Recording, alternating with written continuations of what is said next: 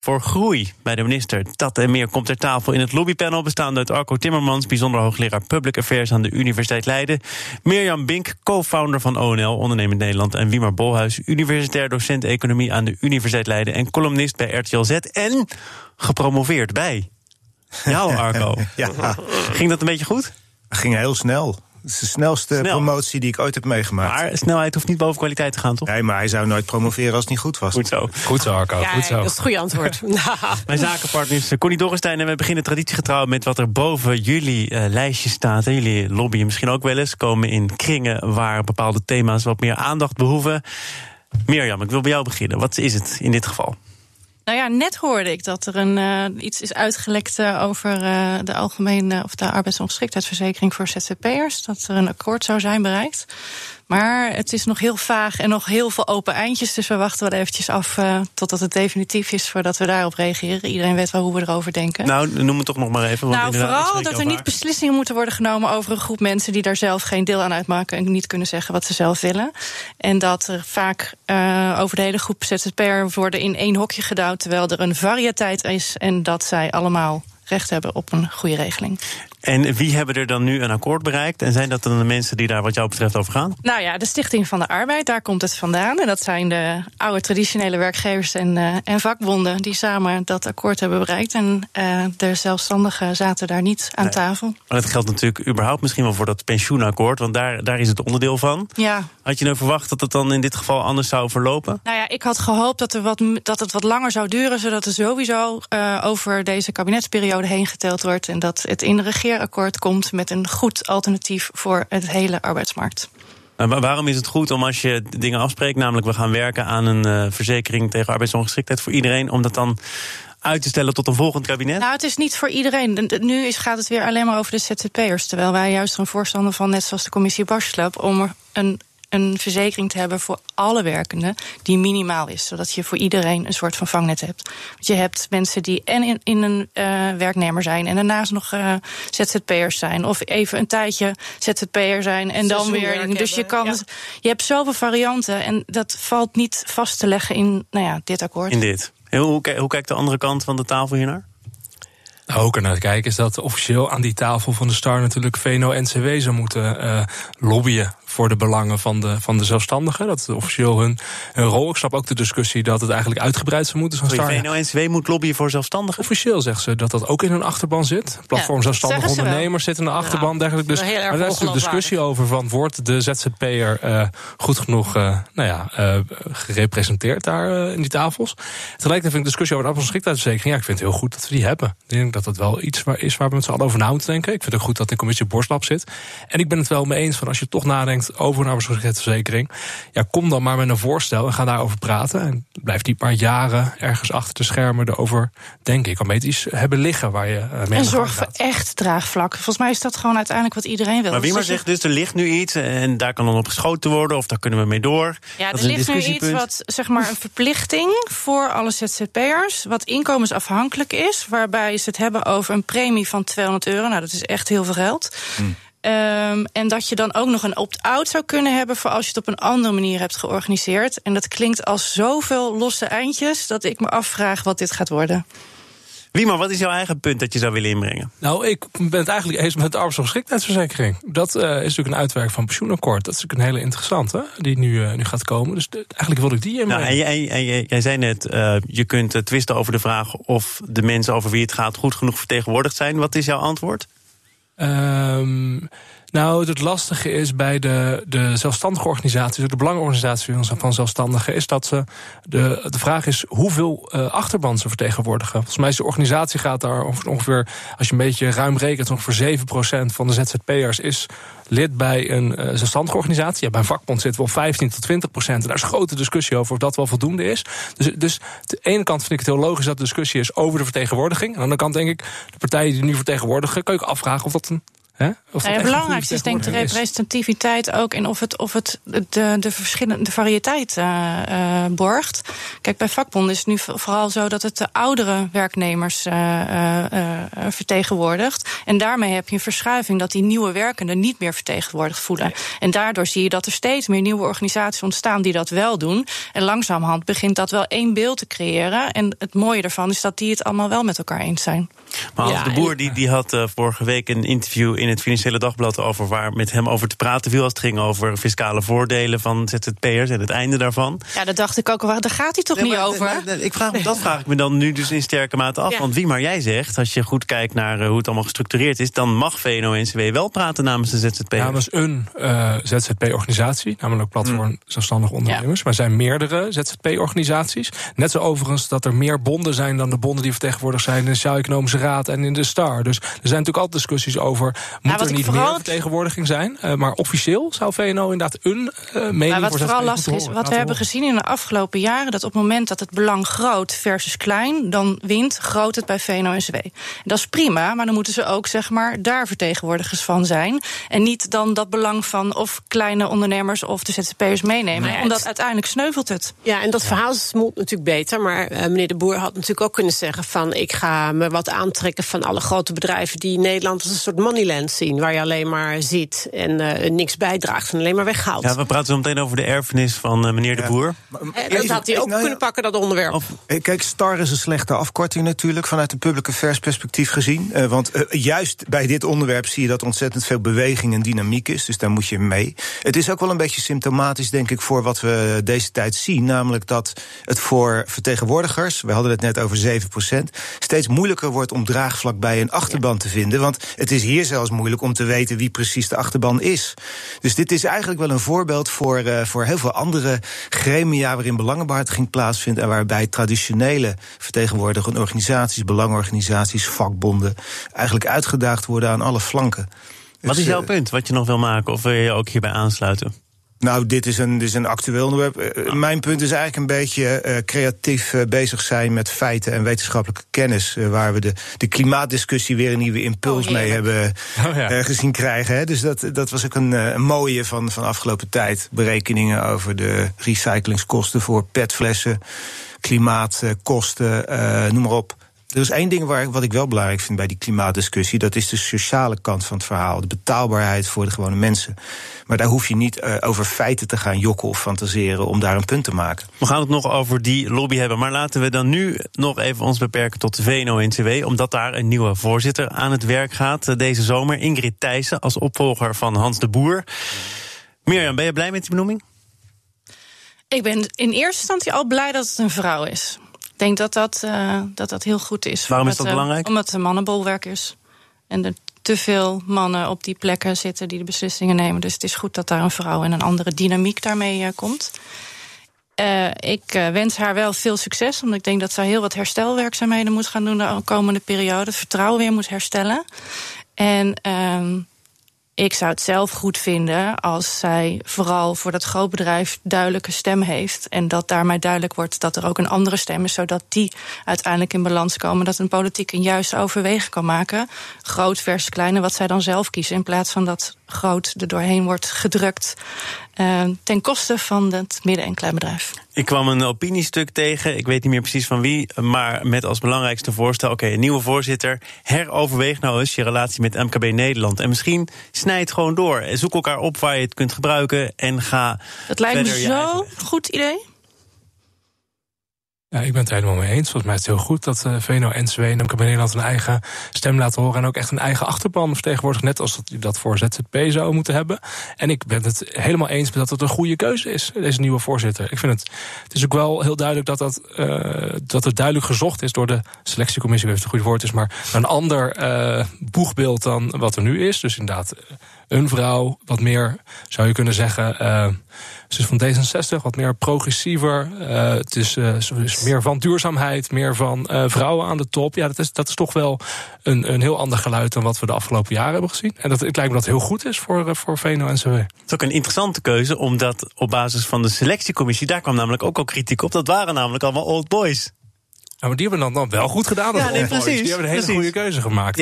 Zou ik zeggen. Ja, misschien zijn ze geseconderd door adviseurs of adviseuses, dat zou kunnen. Dat denk ik ook. Maar weet je, het gekke van VNO, van weer invloed krijgen. Het beeld in Nederland is dat VNO-NCW de machtigste lobbyorganisatie is die we hebben. Dat is misschien overdreven. Het is ook een klein beetje bewust zo neergezet. Aan de andere kant denk ik, terugwinnen van invloed als er sprake is van verlies, komt vooral denk ik doordat grote bedrijven worden gebashed tegenwoordig. Soms helpt de premier daar een handje bij. Maar ik denk dat het belangrijk is voor zo'n VNO-NCW om bruggen te slaan tussen de bedrijven, niet per se alleen maar grote bedrijven, en maatschappelijke organisaties, dus maatschappelijke belangen. Dat is de toekomst voor de belangenbehartiging, ook voor het bedrijfsleven in Nederland, om allianties aan te gaan. Je noemde net de premier. Toch in zijn eerdere kabinetten was het verwijt wel eens, niet Rutte regeert, maar VNO-NCW regeert. En nu zeg je, de premier basht grote bedrijven. Dan is er toch sprake van een talende invloed, of niet? Nou ja, dat ging over de salarissen. Ja, dan doe je misschien een beetje mee als je de populistische adem in je rug voelt aan sommige kanten van de politiek.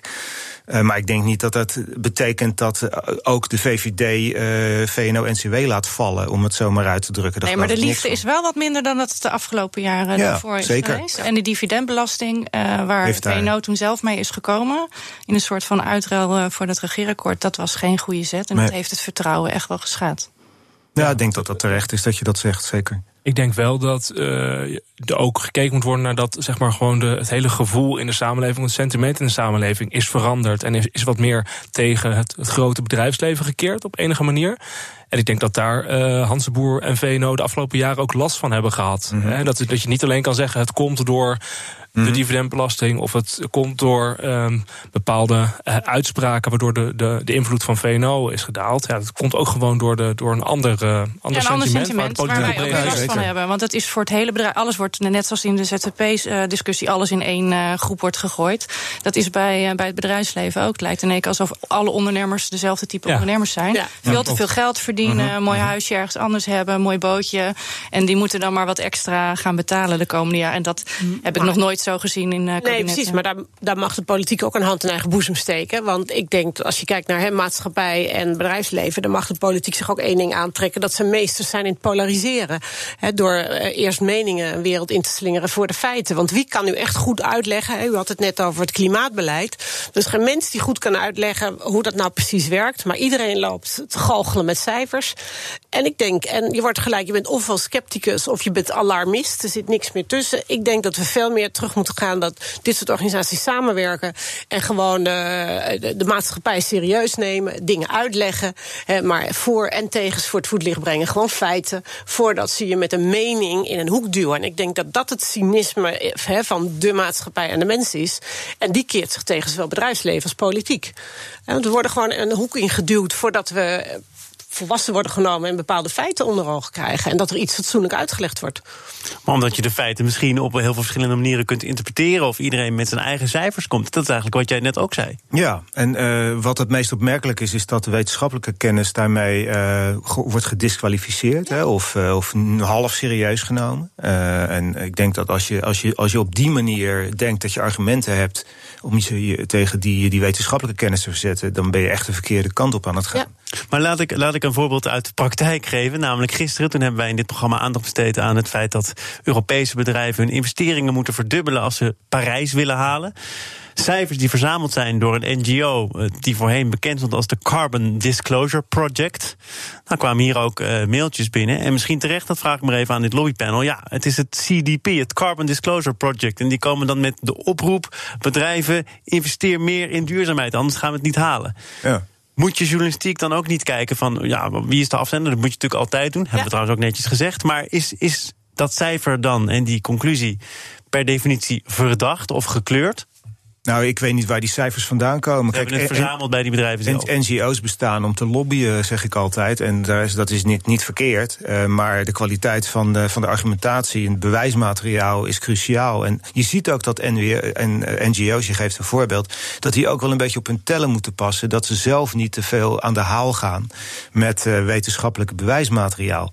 En want als je daar selectief in gaat winkelen, dan loop je zelf ook tegen de mand. En mensen die hebben dat in de gaten. praten. En die zullen dan ook de steun opzeggen voor NGO's die het toch vooral van steun moeten hebben. Maar het is natuurlijk wel een gevaar in de zin van lobbypartijen die effectief willen zijn, die hebben natuurlijk betrouwbaar worden geacht. Ja. Dus ik kan me heel goed voorstellen, dat zie je ook overal terug, dat lobbypartijen die gebruiken dan wetenschappelijke kennis of stichten een wetenschappelijk instituut waarmee ze geassocieerd worden. Lobbypartijen moet ook zeggen, ik ben betrouwbaar, dus ik vertegenwoordig de hele achterban. Hè? Dat is eigenlijk ook een discussie die we net hadden. Die twee dingen moet je laten zien. Ik ben betrouwbaar, ik heb wetenschappelijke kennis en ik vertegenwoordig iedereen. Ja, en dat is natuurlijk heel veel krachtig als je dat kan laten zien. In Brussel is dat trouwens, zijn dat 2 ingrediënten die heel bepalend zijn voor de toegang.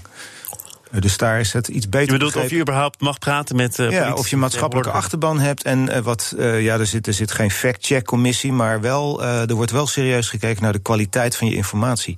Ja. En dat is gewoon heel belangrijk. Hoe hebben jullie eigenlijk gekeken, nu we toch in dat klimaatdiscours terecht zijn gekomen, naar de publicaties in de Follow the Money, de Volkskrant ook dit weekend, dat er een befaamd klimaatskepticus gefinancierd zou zijn, al in de jaren 90, door Shell, door DSM, door AkzoNobel, om een internationaal netwerk van klimaatskeptici op te zetten, papers en artikelen te schrijven. Is het goed dat dat boven water komt? Nou, ik merkte dat ik gewoon echt niet meer wist wat ik moest geloven. Want dan zie je dat artikel en vervolgens zie ik allemaal andere artikelen komen met een soort van tegenreactie. En het is bijna onmogelijk voor je als lezer om dan te beoordelen, is het waar of is het niet waar? Helemaal waar. En de ene wetenschapper zegt dit, de andere dat. Je wilt ook gewoon die dingen, je wilt ook die kennis tot je nemen. Maar wij zijn geen wetenschappers en we moeten er straks wel voor betalen. Dus je wilt gewoon wel dat iemand de feiten gaat duiden voor je. En dat is echt heel lastig. Als je 1000 wetenschappers op een rij zet, is er altijd wel minstens 1 die er anders over denkt. Ja. En dat is ook op zich niet erg. De vraag ging in die analyses ging over de sponsoring van alternatieve feiten, als je ze zo zou willen noemen, vanuit bepaalde bedrijven. En ik denk dat dat een hele belangrijke is om echt te checken of dat klopt. De persoon in kwestie ontkent dat, geloof ik. En zeker degene die nu in die nieuwe club zit. Dus ik denk dat je dat wel moet checken. En als dat waar blijkt te zijn, dan valt er iets uit te leggen. Ik neem toch aan dat als je daar in Follow the Money echt een zeer lang artikel aan wijdt, de Volkskrant heeft redenen voor om dat aan te nemen. Dat wel klopt. Of zijn we daar dan te makkelijk in, dat het dan wel zou kloppen? Nou ja, het is niet per se waar als ergens een conclusie wordt getrokken, maar ik heb de neiging om aan te nemen dat daar wel op zijn minst iets van moet kloppen.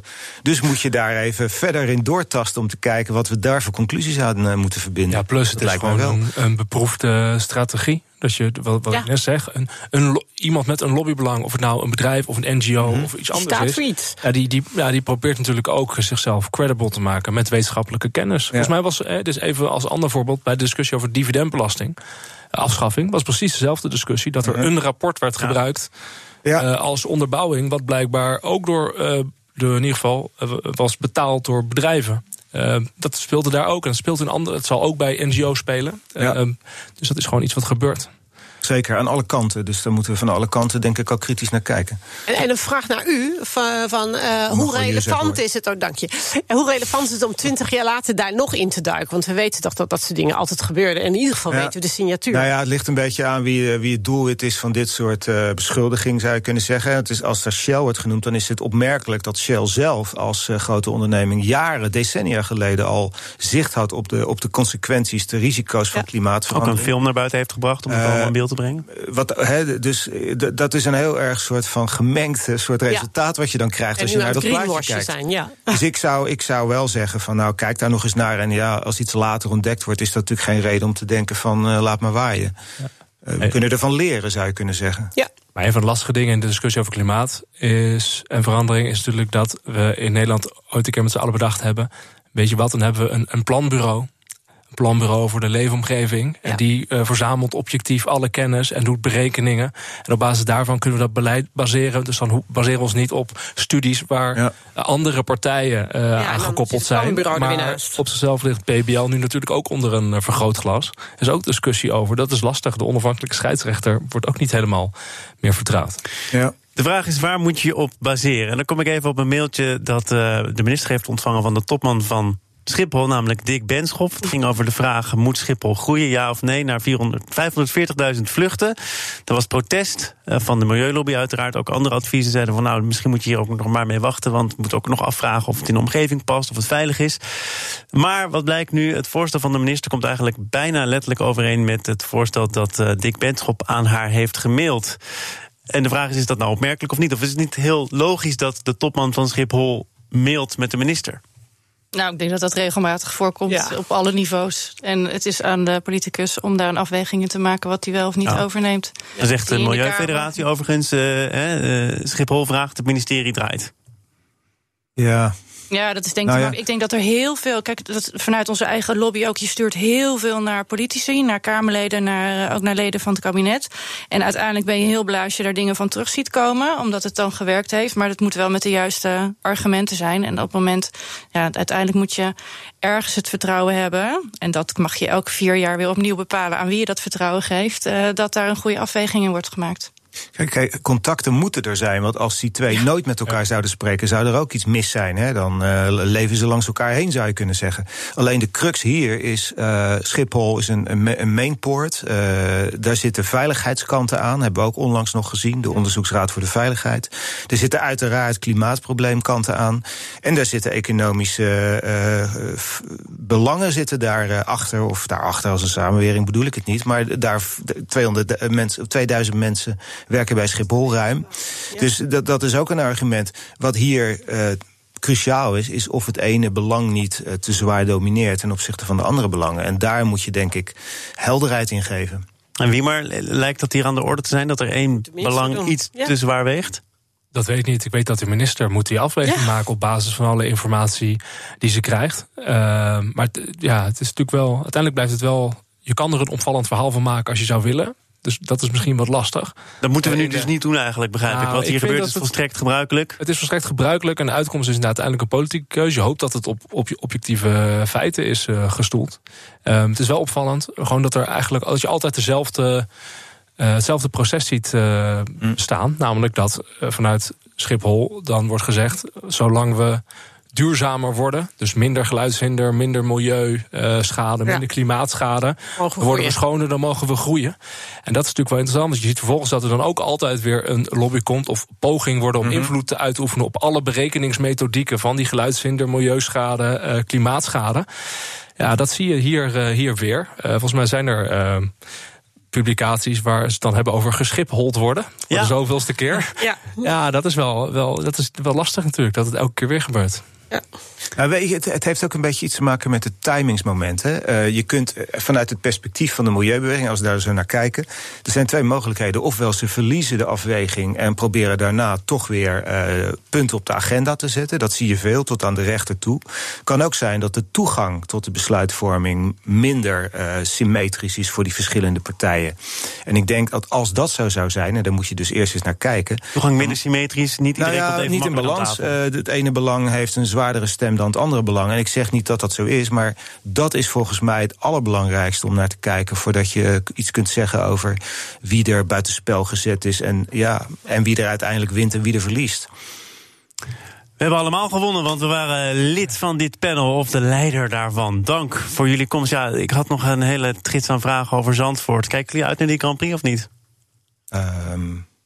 Ja, ik kijk er wel naar uit. Ik kijk alle Grand Prix uit. Heel erg elektrisch Formule 1, dat lijkt me een interessant. We kijken Grand Prix en we tekenen de petitie. Althans, dat heb ik wel gedaan. Oh, jij doet het allebei. Wie maar? Nou, waar ik vooral benieuwd over ben, we hebben het niet over gehad, maar er wordt nu gezegd dat de Formule 1-wagens, als het nodig is, over het strand mogen rijden door het natuurgebied. De teams mogen aangevoerd worden. Over het strand, ja. Wat moet er gebeuren met al het publiek? Ik kan me voorstellen dat ze kunnen gewoon vroeger gaan.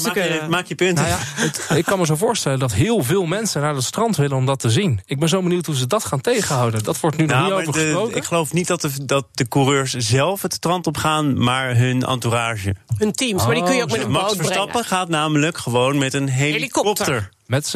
Oké, ben benieuwd. Ja, maar die hoeven niet door een rustgebied van dieren. Die kunnen gewoon de boot pakken ergens. Maar inderdaad, de organisatie vond het is een goed idee, hè? De gemeente hebben hier wel toestemming voor gegeven, als het echt niet anders kan. Nou, wat dan de grens is, dat gaan we wel horen. Arco Timmermans, Mirjam Bink en Wiemer Bolhuis, dank voor jullie komst als leden van het lobbypanel. Connie, tot de volgende keer. Mijn volgende keer is morgen al. Dan komt Lidwien van Velden. Zij is directievoorzitter van de Nederlandse Waterschapsbank.